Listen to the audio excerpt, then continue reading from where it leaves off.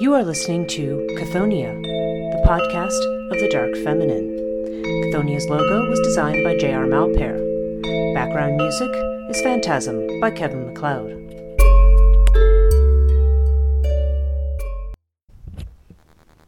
Hello and welcome to Chthoniya, the podcast dealing with the Dark Feminine. I'm your host, Breach Burke. This week we're nearly at the end of our list of Matrikas. Actually, we're at the seventh, the traditional seven. And we are going to talk about Varahi, who is a boar-headed goddess.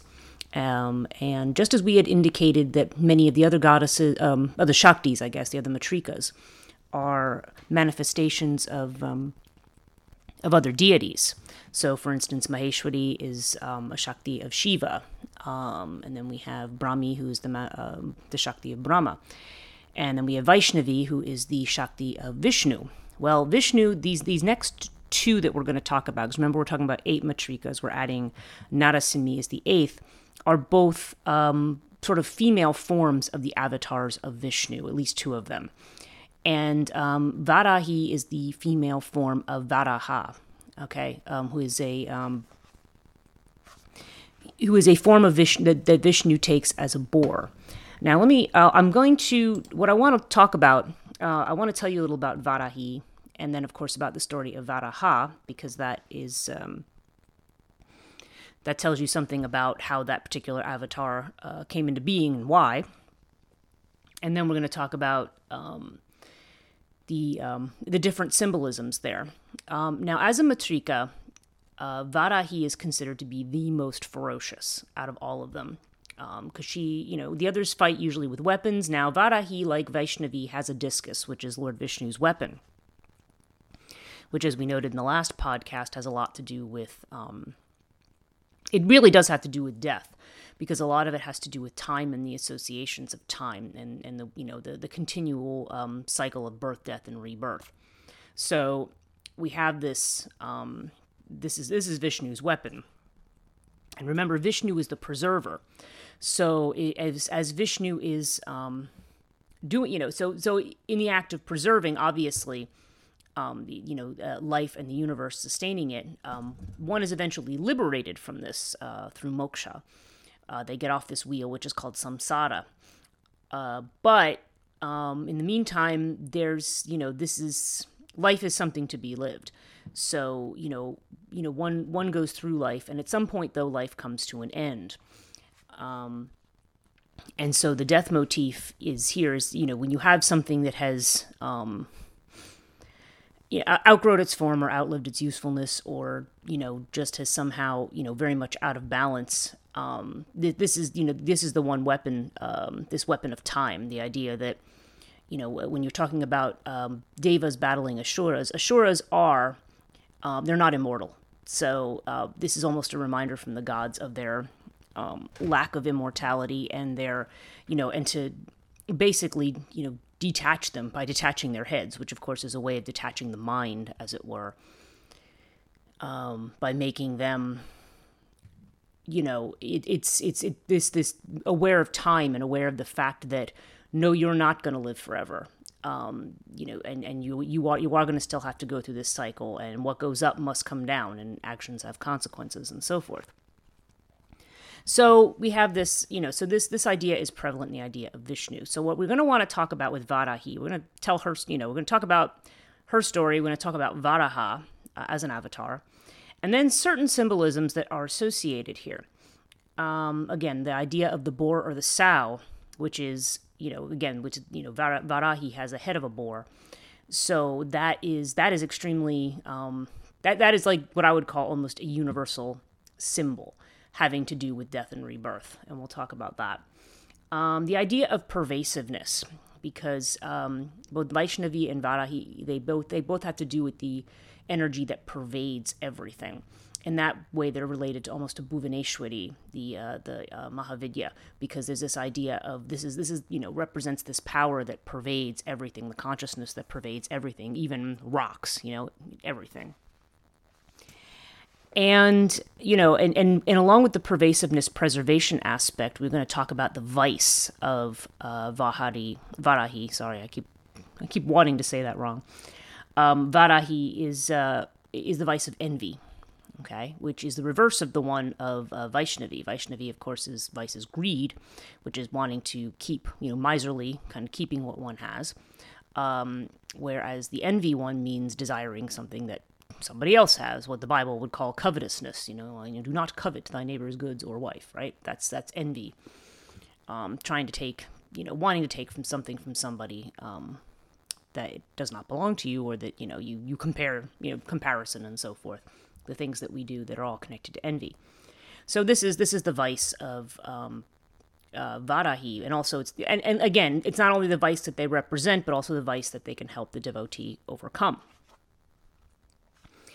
The other important association that we're going to talk about is the association with the underworld, okay? Because all the Matrikas, to some degree, are associated with the underworld. In Ferocious, they actually mention, this is, again, just to backtrack, if you haven't heard the previous podcast, Ferocious is a book that was put out by Theon Press, by the Sepulchre Society, to talk about, that talks about tantric practice, more like Western tantric practice. It talks about the Matrikas and about the ways in which, the modern practitioner can worship them. It's an excellent book if you're interested in Tantra in a practical way, and it's, not just about the, sexual gratification part of it or whatever that most people associate with Tantra. This is an excellent book for, practically understanding, how shrines are built and how, and what kind of offerings are appropriate for these deities, their mantras, their dhyanams, all of these things. So it's very useful for somebody who's interested in Tantra. So you have this idea. Okay, so they mention the fact that the Matrikas, after they do battle in the Devi Mahatmayam, that the gods actually don't let them come back to the heavens. They send them to the underworld called Patala, which is one of the lowest regions. I'm going to talk a little bit about that. Those are where my patrons will actually, this might be a reason, if this topic interests you, this might be a reason to consider becoming a patron, because these are kinds of extras that I want to provide. I'm going to have a patron-only podcast on the Hindu underworld. So, that will be upcoming. And it, and I'm going to, so if that's something that interests you, and also I'm going to also be trying to come up with some patron only podcasts, just to have, because I feel like with my patrons, it's like they have early access to things, but I haven't necessarily had the kinds of materials. I've had some giveaways, but on the whole, I feel like there should be some more extra content. So I'm going to be providing that, and that is one piece of extra content. So if you're interested in that sort of thing, consider becoming a patron. Okay, not to digress. But there is this association because Varahi is also sometimes called Yami, which would make her the Shakti, or the spouse of Yama, the Lord of the Dead, the death god. And her mount is usually, sometimes she's shown on an elephant, but, which would associate her more with Vishnu's spouse, Lakshmi. But also she's also shown riding a water buffalo. The buffalo is the mount of Lord Yama, and the buffalo, as we know, is also the form taken by the Mahisasura, the great demon that Durga battles. So the buffalo definitely has this death association in Hindu symbolism. So we're going to talk about all of those things. Okay, so let's just start by talking about Varahi in general. Okay. Okay, so I'm just going to read it's just sort of a general description from looking at Wikipedia here. She has the head of a sow. She's the feminine energy of Varaha, the boar avatar of the god Vishnu. And in Nepal, she's called Varahi. She's worshipped in the Shaivism school. She's worshipped in Brahmanism and also in Shaktism. Okay, so she's actually worshipped in all of those cults. Usually worshipped at night, using the secretive Vamamarga or Vamachara tantric rituals. Okay, and there is actually the Tantra Raja actually does 16th chapter of the Tantra Raja actually does explain what these rituals are, and she is also what they call, as they say in Ferocious, a ratridevata, which is a night goddess. Okay, so her worship takes place after midnight. She is definitely associated with the night. And again, she's a protective goddess. Okay. Just looking at my notes here. And again, she deals with, she's one to help one overcome envy. She's considered to be the mother of Tripura Sundari, okay? And in some cases, also the father. Yes, this gets rather complicated, probably more than I want to get into in this particular podcast. But she represents the Varaha Purana states that Varahi represents potential to overcome the demon of envy. She's a granter of boons who rules over the northern direction. Now, this is interesting because if she's associated with Yama, the lord of death, that death is always associated with, and the death god and the underworld are associated with the southern direction. Okay, the underworld is in the south. In our thinking in the Near East and the West, the underworld of, say, the Babylonians, the Sumerians, Greeks, Romans, tends to be represented as a place in the West, because if you think about where the sun sets. But in India, it's considered to be in the South. And also, I think Buddhism has a very similar concept. The activating force of Lord Yama, connected anatomically to the skull, a symbol which reflects her realm in the transformation of the intellect. And to see what else they have here. So those are some of the there are other tantric associations with her as well. She has as it's stated in the Tantra Raja, or at least in the explanation that I have of it. Varahi is a Bali, or animal sacrifice devata, one of Lalita's receivers of offerings. Her 4 alchemical elements are known as the 4 fires. Kurukula. She's associated with Kurukula. If you remember from the Tara episode, Kurukula was one of the names listed of Tara, who's the goddess of the cremation fire. There's definitely this idea of rebirth and destruction and rebirth.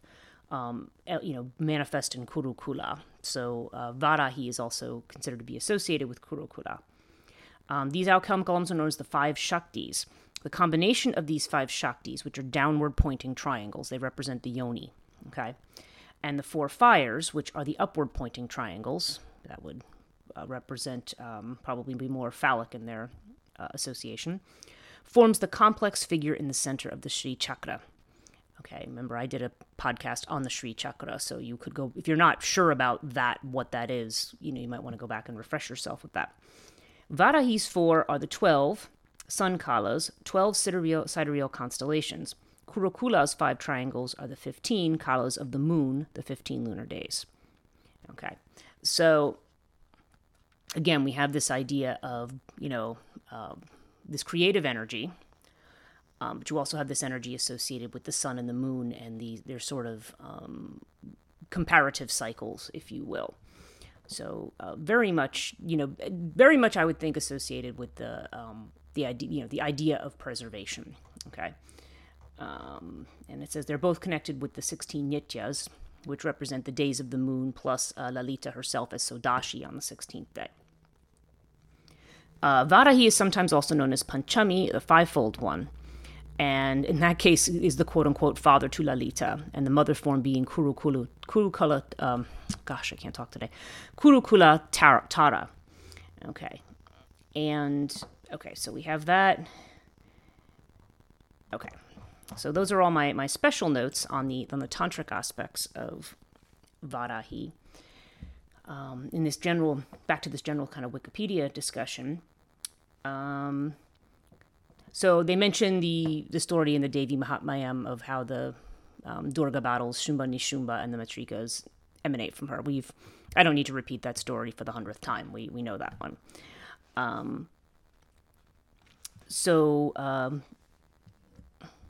In at least, again, we see Durga manifest the Matrikas and then absorb them back into herself.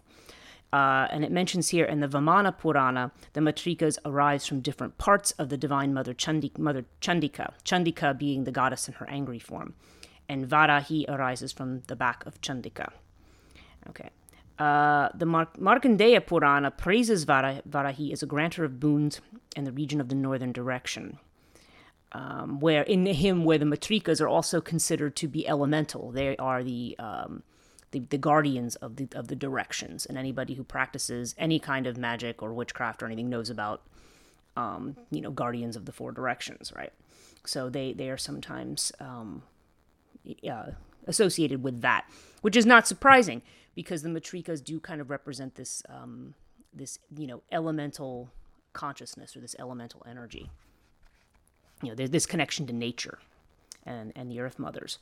And we'll see that actually, especially with Varahi, with the boar symbolism. Okay, so they mention it in the Varaha Purana. They retell the story of Ratridevata, the seed of desire, the demon that you can't be killed. Basically, Kali or Chamunda or one of the manifestations has to drink up all the blood of Ratridevata to keep him from multiplying. Varahi appears here seated on the Sheshanaga, the serpent on which the god Vishnu sleeps, from the posterior of Vaishnavi, the Shakti of Vishnu. And and they mention her association with envy. Okay, let me just see if I can find. There's not other particular story associated with her. So, like a lot of the other Matrikas, she's identified in these various places as this particular force, but not much else is said. The iconography of Varahi. She is described in the Tantric text, the Varahi Tantra. They say she has 5 forms. Svapnat Varahi, Chanda Varahi, Mahi Varahi, which is also Bhairavi, Kricha Varahi, and Matsya Varahi. And the Matrikas, as the Shaktis, are described to resemble those gods in form, jewelry, and mount, but Varahi inherits only the boar face of Varaha. Everything else is different. She's usually depicted with a characteristic sow face on a human body with a black complexion comparable to a storm cloud.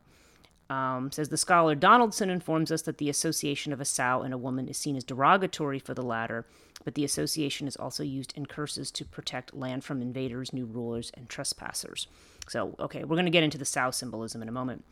Rarely she is described as holding the earth on her tusks, similar to Varaha.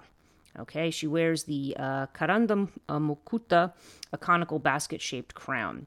Varahi can be depicted as standing, seated, or dancing.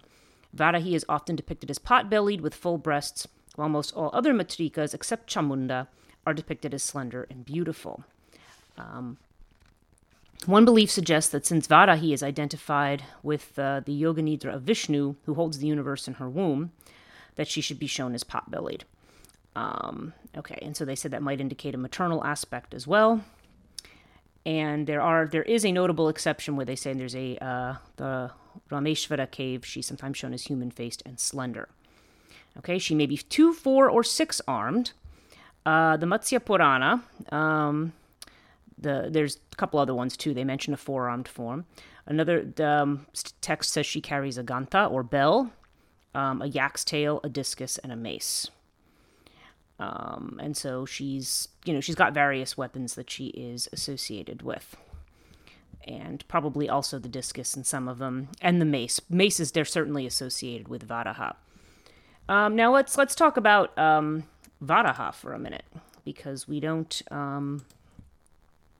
that's a story. Okay, the story of Varaha, the avatar of Vishnu. Varaha is considered to be the 3rd avatar of Vishnu, because Vishnu appears takes a form on the earth at some point. There's said to be, I want to say there's 10 avatars of Vishnu, with the last one being Kalki, which is supposed to be the form that he takes at the end of the world, which makes sense because Kalki has as its root the word time. Okay, so there's kind of this kind of end of time. Although it is important to note that in Hinduism, there's really no such thing as the end of time. When we think about eschatological or apocalyptic things in Western religion, we think, just say, for example, the book of Revelation in the Bible, we think about, quote unquote, the end of the world, right? And it seems to be, and we talk about it as though it's like a linear event, like the world started and it went on this line and now it's going to end at this point. Like we think of it as some point in the future. But that's not the way that Hindu thinking about the quote-unquote end of the world is, because everything happens in yugas or cycles. These cycles go on perpetually. This is the eternal wheel that goes on, okay? That actually Vishnu's discus probably represents. The wheel goes on and on. So when you go through all of the yugas and get to the final one where things come to an end, and actually we're supposed to be in the final yuga now, which is the Kali Yuga. When that comes to an end, then we begin another yuga and start all over again. So there's not this idea, and supposedly this has happened thousands and thousands and maybe millions of times, that this universe and this time frame we're in is just an infinitesimal point in time, and that this has happened so more times than we can even comprehend. And it's interesting because, again, if we get back into that idea of Hinduism and sort of physics and quantum mechanics and those kinds of theories, that would be an interesting podcast. That's kind of you kind of get into this whole, you see this idea of, multiple universes and multiple existences and, the ideas of infinity and ideas of coming out of nothingness. Because I had read in one of my other podcasts, I had read from the Rig Veda translation about everything coming from nothing. We can't say where anything came from. So there's a lot. And again, if you're a Joseph Campbell fan, he has this whole lecture series. I want to say it's called East Meets West. I have it downloaded somewhere. I'll have to maybe I can provide a link to it somewhere. But Campbell has a whole lecture series on East Meets West, and his high idea is that this was done in the 70s too, by the way. So remember, this was the time like after the 1960s when you started to see these kind of interests in Buddhism and it's funny too when I read literature from that time period how Buddhism and Hinduism and Eastern belief is kind of lumped in with things general occultism and things like that, probably because of theosophy and some other even in the early 19th century. I'm going back and listening to a lot of old 19th and early 20th century ghost stories, which are some of my favorite things. I love Victorian and modern and early contemporary, early 20th century kind of ghost stories.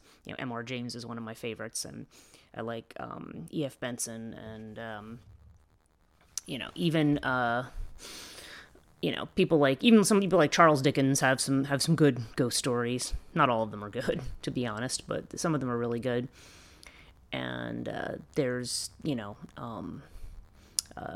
let's see, E. Nesbitt. There's quite a few of them that write, and J. Sheridan Le Fanu. There's a lot of good ghost stories out there. But again, and in those stories, they talk about these people who, so and so thought I was interested in the occult because of my moderate interest in Buddhism. So there's, so that idea was there. And if you know about the history of Western magic, certainly around that time, when you have Blavatsky and you have, Crowley and you have some of these people where you see these Eastern practices being brought into Western occult practices. So, yeah, so that's one way that we see that connection. But Campbell talks about the connection of East and West in terms of, he talks about the fact, the issues that we have with the Adam and Eve myth, and the fact that, there's people who literally believe that myth because they believe it's a matter of faith and they're supposed to, which, as I tell many students, whether they listen to me or not, is that that's not how you're supposed to read that myth. And I've maybe you say, oh, who am I to say how the myth's supposed to be read, right? But no, I mean, it's very, to me, to try to adopt the stance that, that the world was created like 5,000 or 6,000 years ago, to me is like same as like trying to say that Santa Claus is a real person, and not like, your parents or whatever. Hope nobody's kids are listening to this, but you know what I mean? It's like, it's a very, the literal belief in it is actually quite silly. However, like I said, there is a more subtle meaning to it, having to do with time and death and space, time and death and that kind of stuff. That is actually the more important aspect of that story that has a truth. But you'll see that. But Campbell has noted that Hindu and Buddhist mythologies tend to incorporate things that now, as we do make more scientific discoveries about the nature of the universe, that they jive more in a literal sense with those scriptures than they do with the Western scriptures. So, so these ideas of cycling, endless cycling, and things, expanding and retracting and turning, it's interesting to see some of those parallels, and that's certainly an interesting topic worth exploring. Okay, but the story of Varaha. So what happens supposedly is that there is a demon who steals the earth, Bhudevi, and plunges it into the primordial waters of the underworld, down by Patala. And so when the earth disappears like this, the king and queen of the gods at that time, king and queen of the earth, Manu and his wife, approach Brahma and say, "Where are we to live? There's no earth. Where are we? The earth is underwater." And Brahma, of course, becomes very concerned, and he ends up, out of his nose drops like a form of a boar, this little tiny boar that suddenly springs up. And this is an avatar of Vishnu, Varaha, who then comes and uses his great, dives through the waters with his great boar tusks. He lifts the earth up and puts her back in her place in the cosmos, and then does battle with the demon and kills the demon with his mace, the one with his tusks and with his mace, the one that submerged which submerged the earth in the first place. So, again, you have this idea. Now, think about, too, we had talked in the previous episode about flood mythology and the symbolism of water. Or maybe we talked about that. I'm trying to think. Maybe it might have been the Brahmi podcast that we mentioned that. But think about this, too. So the idea of the earth being replunged into primordial waters. Okay, so that's another, to me, that sounds almost like another quote-unquote flood myth. I mean, it's not quite, because it's not the idea of raining for X number of days and nights and wiping the earth out.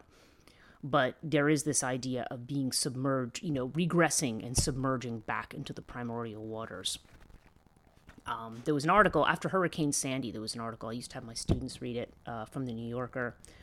I can't remember the author's names. First name's Ari. I'd have to go back and go back to my teaching notes and find that particular article.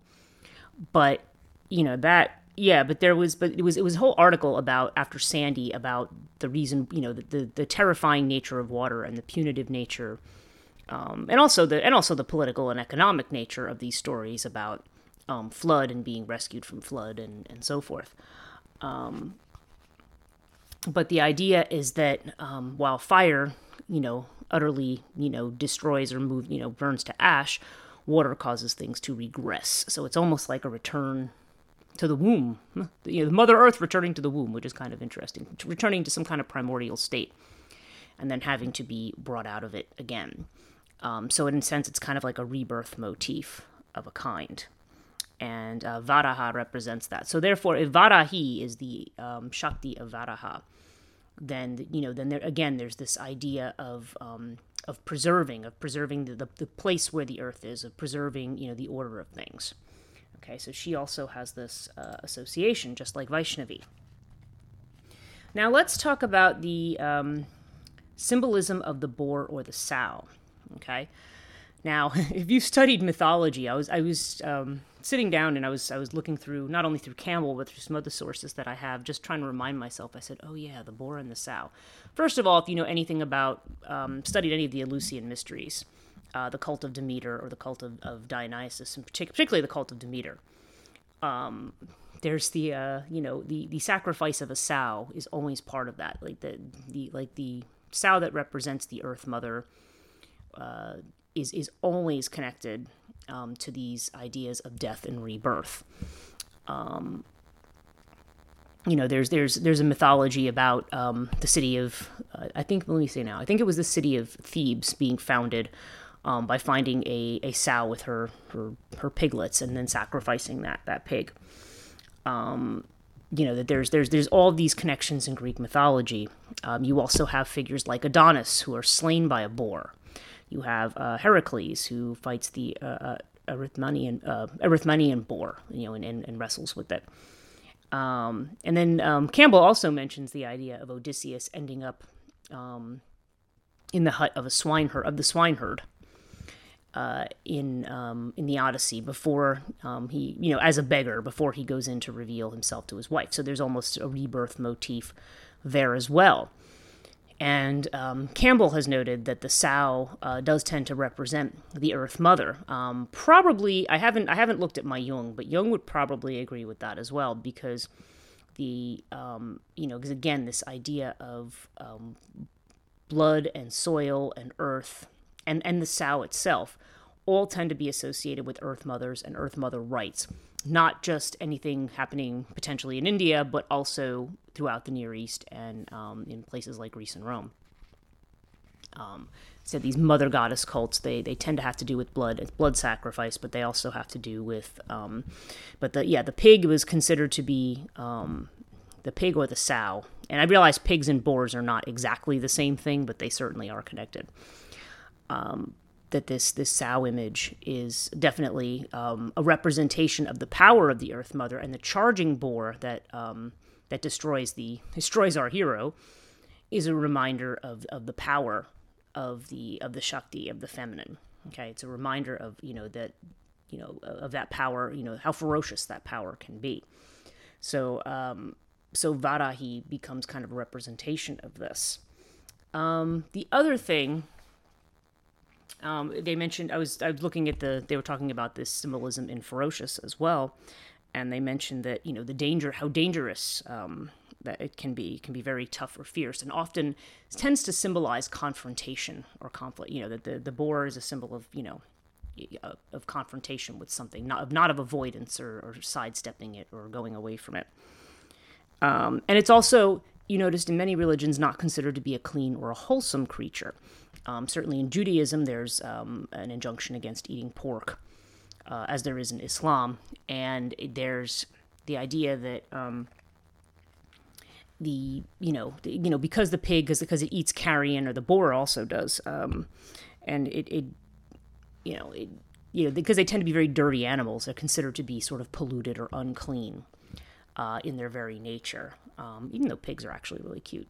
You see people, with their little pot-bellied pigs. And even the boars, even most boars, they say, don't even bother people. They hide out in the forest, and, or they read occasional stories of, it was the one that broke into somebody's stash, and, the recent one was breaking into someone's either meth or cocaine stash, and, now you've got this boar running around, high on meth or on cocaine.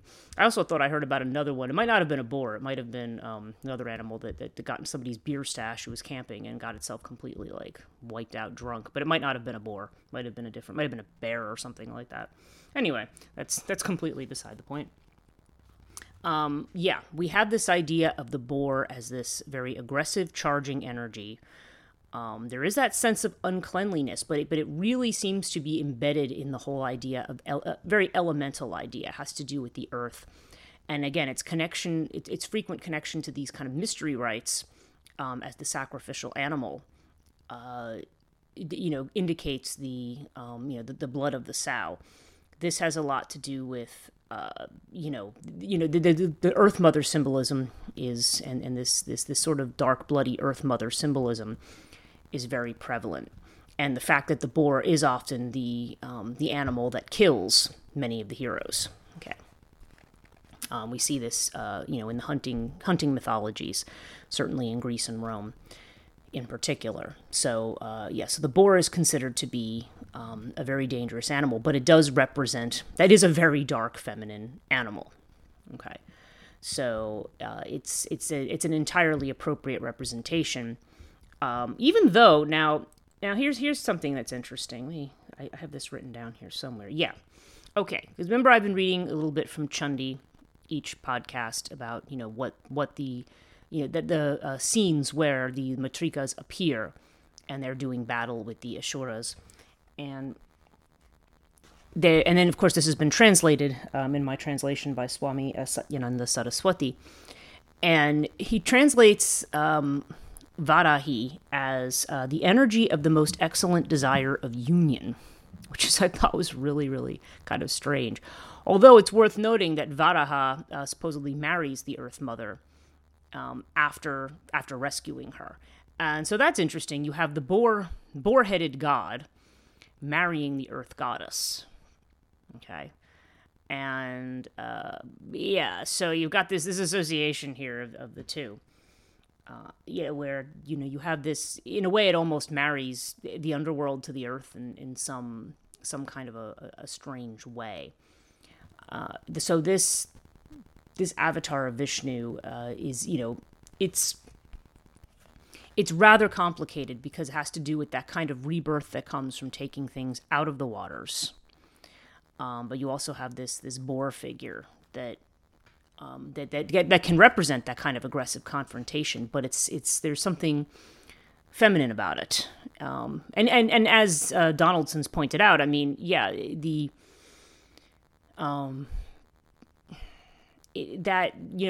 when you refer to pigs and you're talking about women, that's also a very derogatory term. But you kind of are reminded of the dirtier aspects of womanhood. There's a lot about womanhood that is very unclean. Menstruation being the thing that comes to mind immediately. And of course, sows also do tend to be associated with the moon and the cycles of the moon. So, and then the blood element too. So there's kind of this mixed up in all these things about the feminine that people might find revolting in some ways. Because they are revolting, actually, and it's, it doesn't matter. I'm sorry, women who go through it every month, it's just like, it's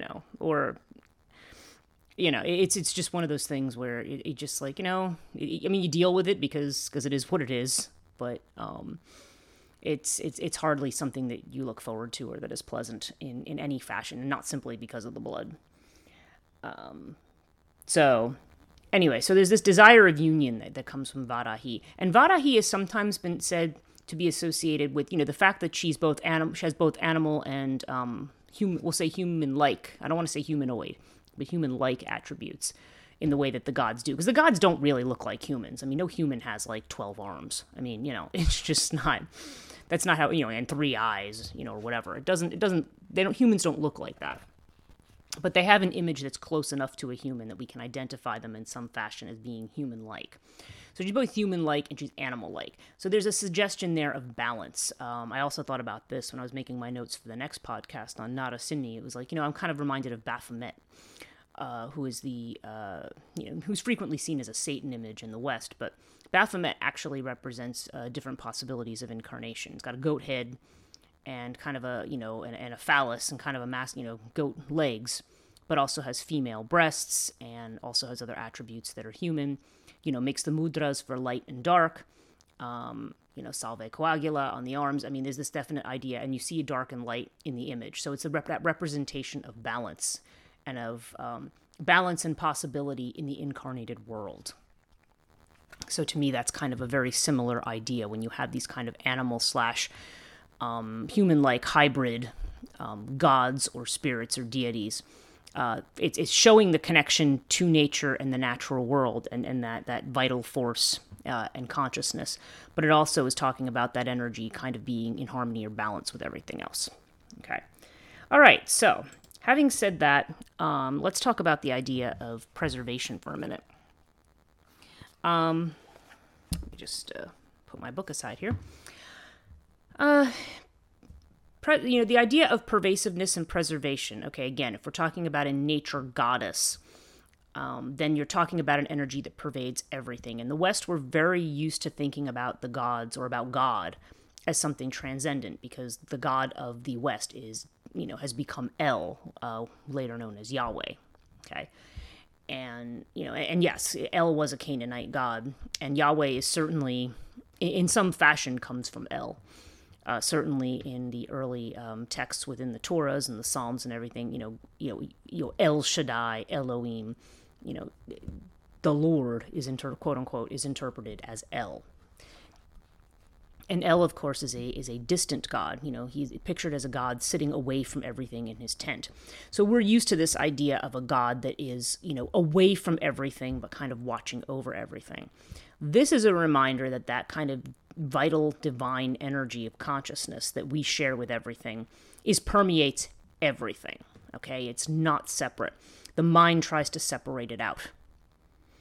And, when you talk about this vicious attack by a boar-headed goddess, it's reminding you of the consciousness that's embedded in nature.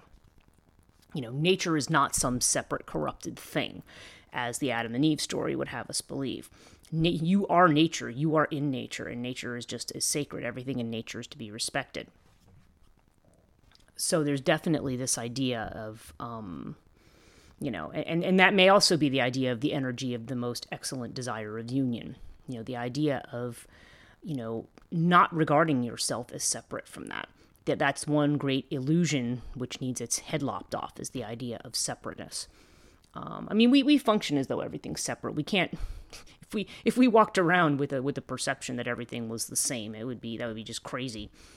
There's a reason for that separate perception, but you just have to recognize that beyond that, there isn't a separation. We can take that separation too far, and we can really isolate ourselves from people. We can think that our actions don't affect other people. All of you non-mask wearing people, during COVID, sorry, don't mean to throw actually it's not a political point, it's a public health one. People make it into something political, but it becomes more about me and I don't care how this affects anybody else. Well, yes, all of your actions affect other people, and that is the problem here. If it just affected you and you were going to drop dead from COVID from not wearing a mask, you know what? Honestly, if you want to drop dead, that's your issue. However, unfortunately, your actions may also cause somebody who has been tried to be careful, or try to avoid this, you could make that person sick and you could kill them, just because of your careless action.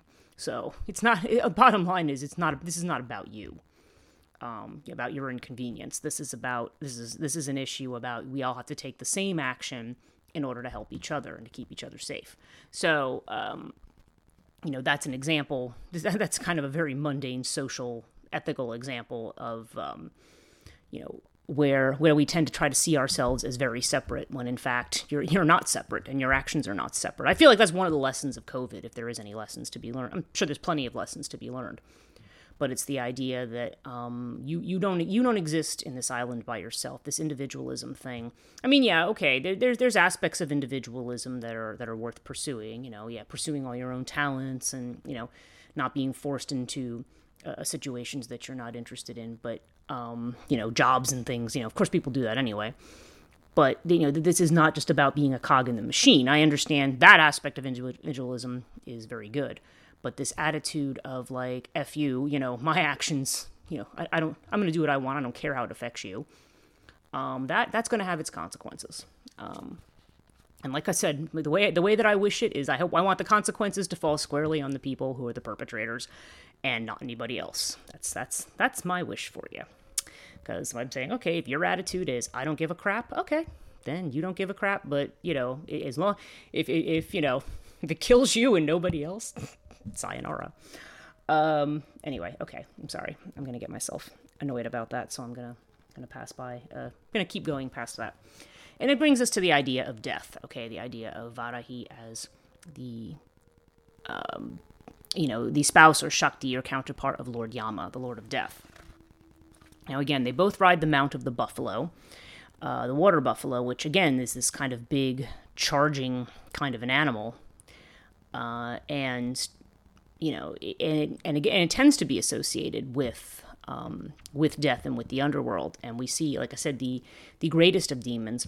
The demons tend to be associated with, or the Asuras in Hinduism, with these kinds of qualities that are related to death because they do represent temporality. They do represent the kinds of sufferings that we have that make us forget the connection that we have.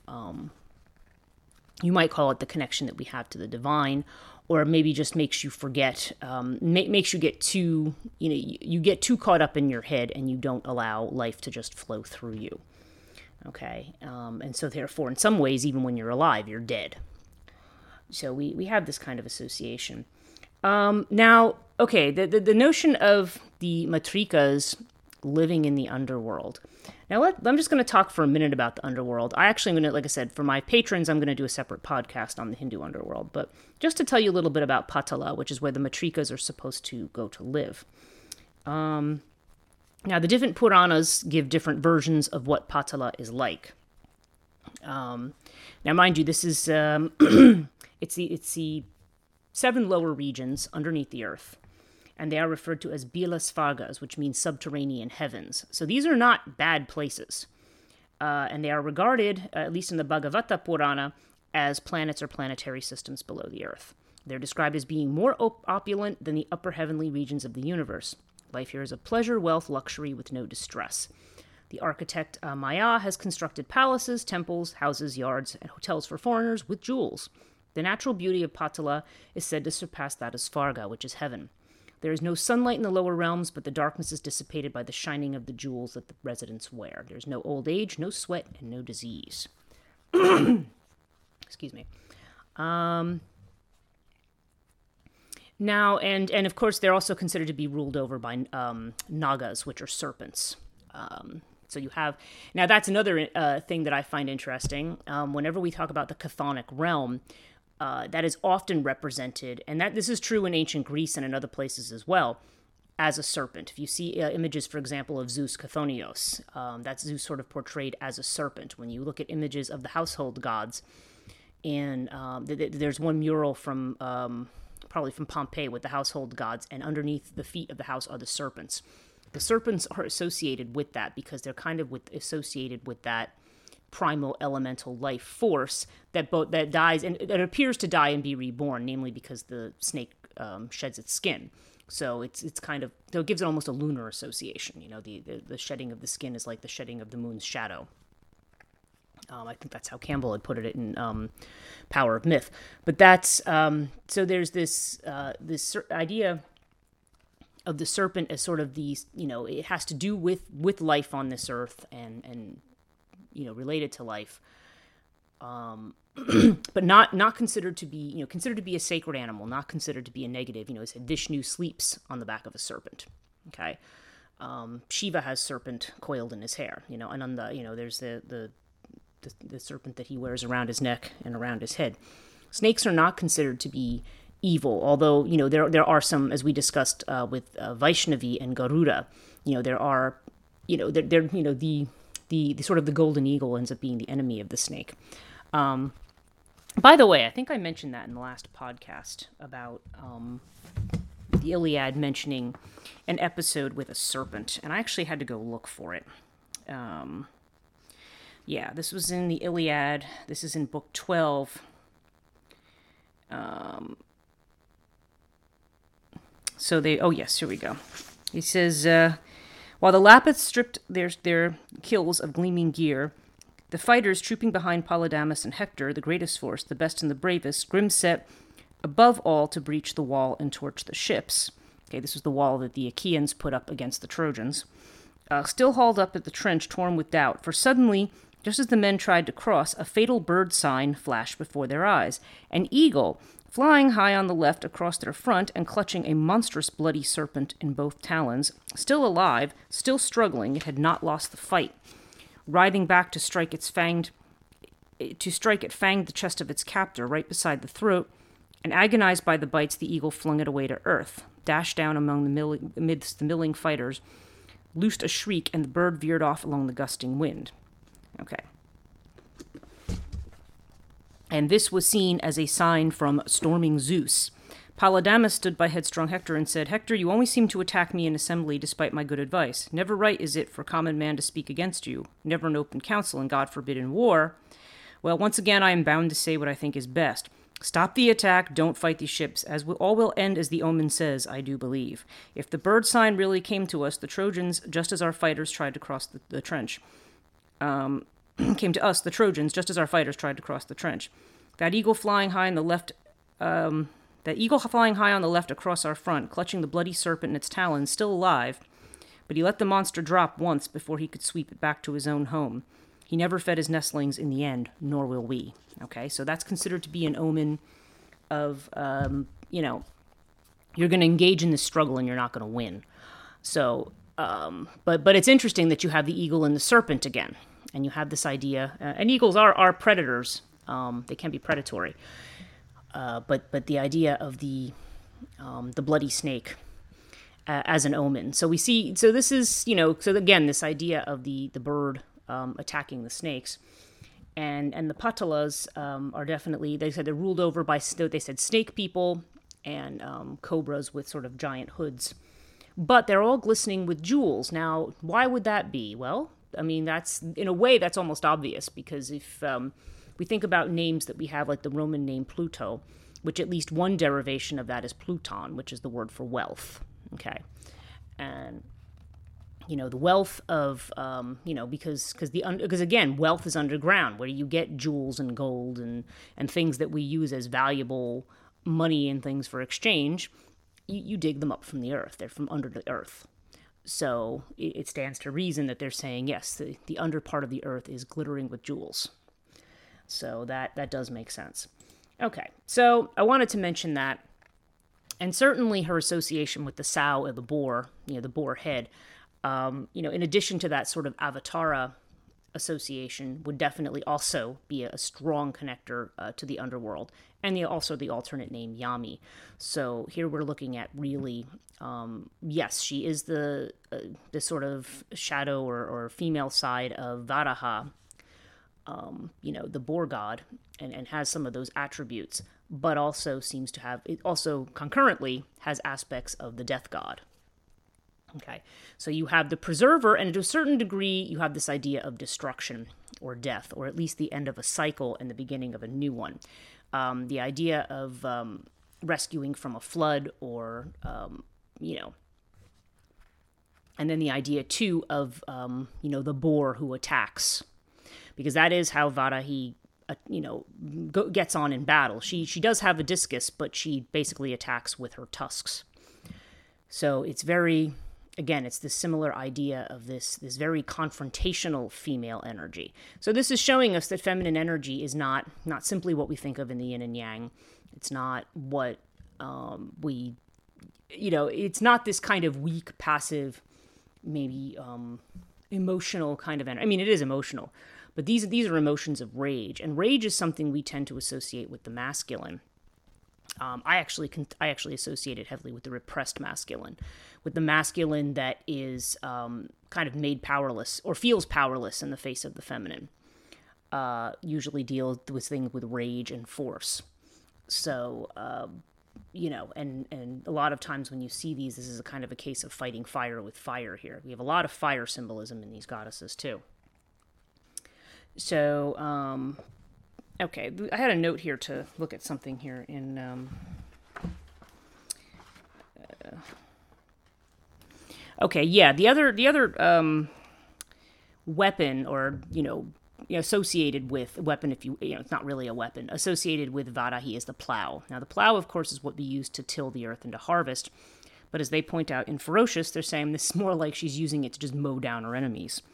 Rather than engaging them as opponents, she's just mowing you down. Which also has this very, I don't know how to put it. It definitely has this kind of gruesome, bloody sacrifice element to it. And they mention here, it is interesting that Varahi is associated partially with the elephant and partially with the buffalo. And the explanation behind this is that there are divergent traditions of Varahi's origins. The elephant is a Vaishnava device, since Varahi is the Shakti of Varaha, at least nominally, and then by extension associated to Lakshmi, whose animal is the elephant. But as they said, another tradition conflates her with Yami, the Shakti of Lord Yama, whose Vahana is the buffalo, hence the confusion about her vehicle. So she tends to kind of have both of those elements. Okay, so I think that's most of what I want to say about her. The vice of envy, too, I talk a little bit about that. Envy, again, there's this idea of trying to take what's not yours, and that may have to do with the fact that as a boar, you have this kind of devouring elements, because, boars, they're kind of like goats. They'll, just eat up anything. They eat up garbage. They eat up whatever. So, that consuming element may be part of it. But it just may also, between Vaishnavi and Varahi, you may have this idea, the greed and envy kind of axis there. And it has to do with the idea of attachment to stuff. That's the negative aspect of this, the idea that one becomes attached to stuff, that's where the suffering gets in, that's where the mind takes control, that's where we have obsessions that we shouldn't have. So, just a couple other things I want to mention. Ferocious also mentions that Varahi might have originally been a cannibal goddess, which also might explain some of these associations. And I also make a note here. She presides. Okay, you know how they each of the Matrikas, at least the first 7, preside over a graha or our planet. She resides over Rahu, which is like the north node of the moon. It's the head of the demon that's cut in half. Has no body, but it has a head. So very good for creative and intellectual things, but also can mean sometimes that one has overbearing pride or ego. So especially those with Rahu in the first house, that can be something problematic. But Rahu does have that kind of fuel. Although both Rahu and Ketu are not considered to be particularly auspicious in the chart, but they do have their things. Because Ketu tends to be, as I said, associated more with liberation. So then Rahu would have more to do with creating things and building things in the world. So it makes sense that would be more of the preservation aspect. And I also just kind of make a note here that I think it's interesting that the Shaktis, or the female powers, the Matrikas, after their battle, are confined to the underworld. Okay? Even though it's a beautiful underworld, rich and abundant, there's a lot of psychological symbolism to that, to the idea that that pure power of consciousness is kind of locked up or put away or hidden, or becomes quote unquote occult.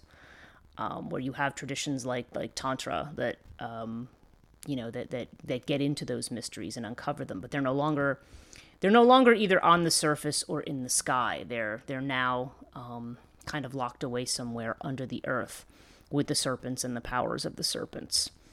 But again, that not to be to assume that means like, oh, they've been banished to hell or to Tartarus, or there is a Hindu quote unquote hell called Naraka. That again, even though there's this idea of souls being judged by Lord Yama and Naraka, that's more of a social and political thing. It's not something you really see believed in Hinduism as such. So you have this idea of the Matrikas as becoming, in a way like Hecates. They become sort of these dark mothers that illuminate truths in the underworld, in the darkness.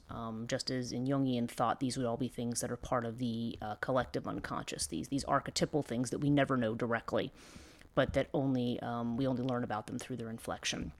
Okay, so that's enough on this topic. I have one more on the Matrikas, and then I'm going to be moving back to, going to have a special Morrigan episode for Halloween. I did a Morrigan episode last year, but this will be just me and not an interview like I had last year.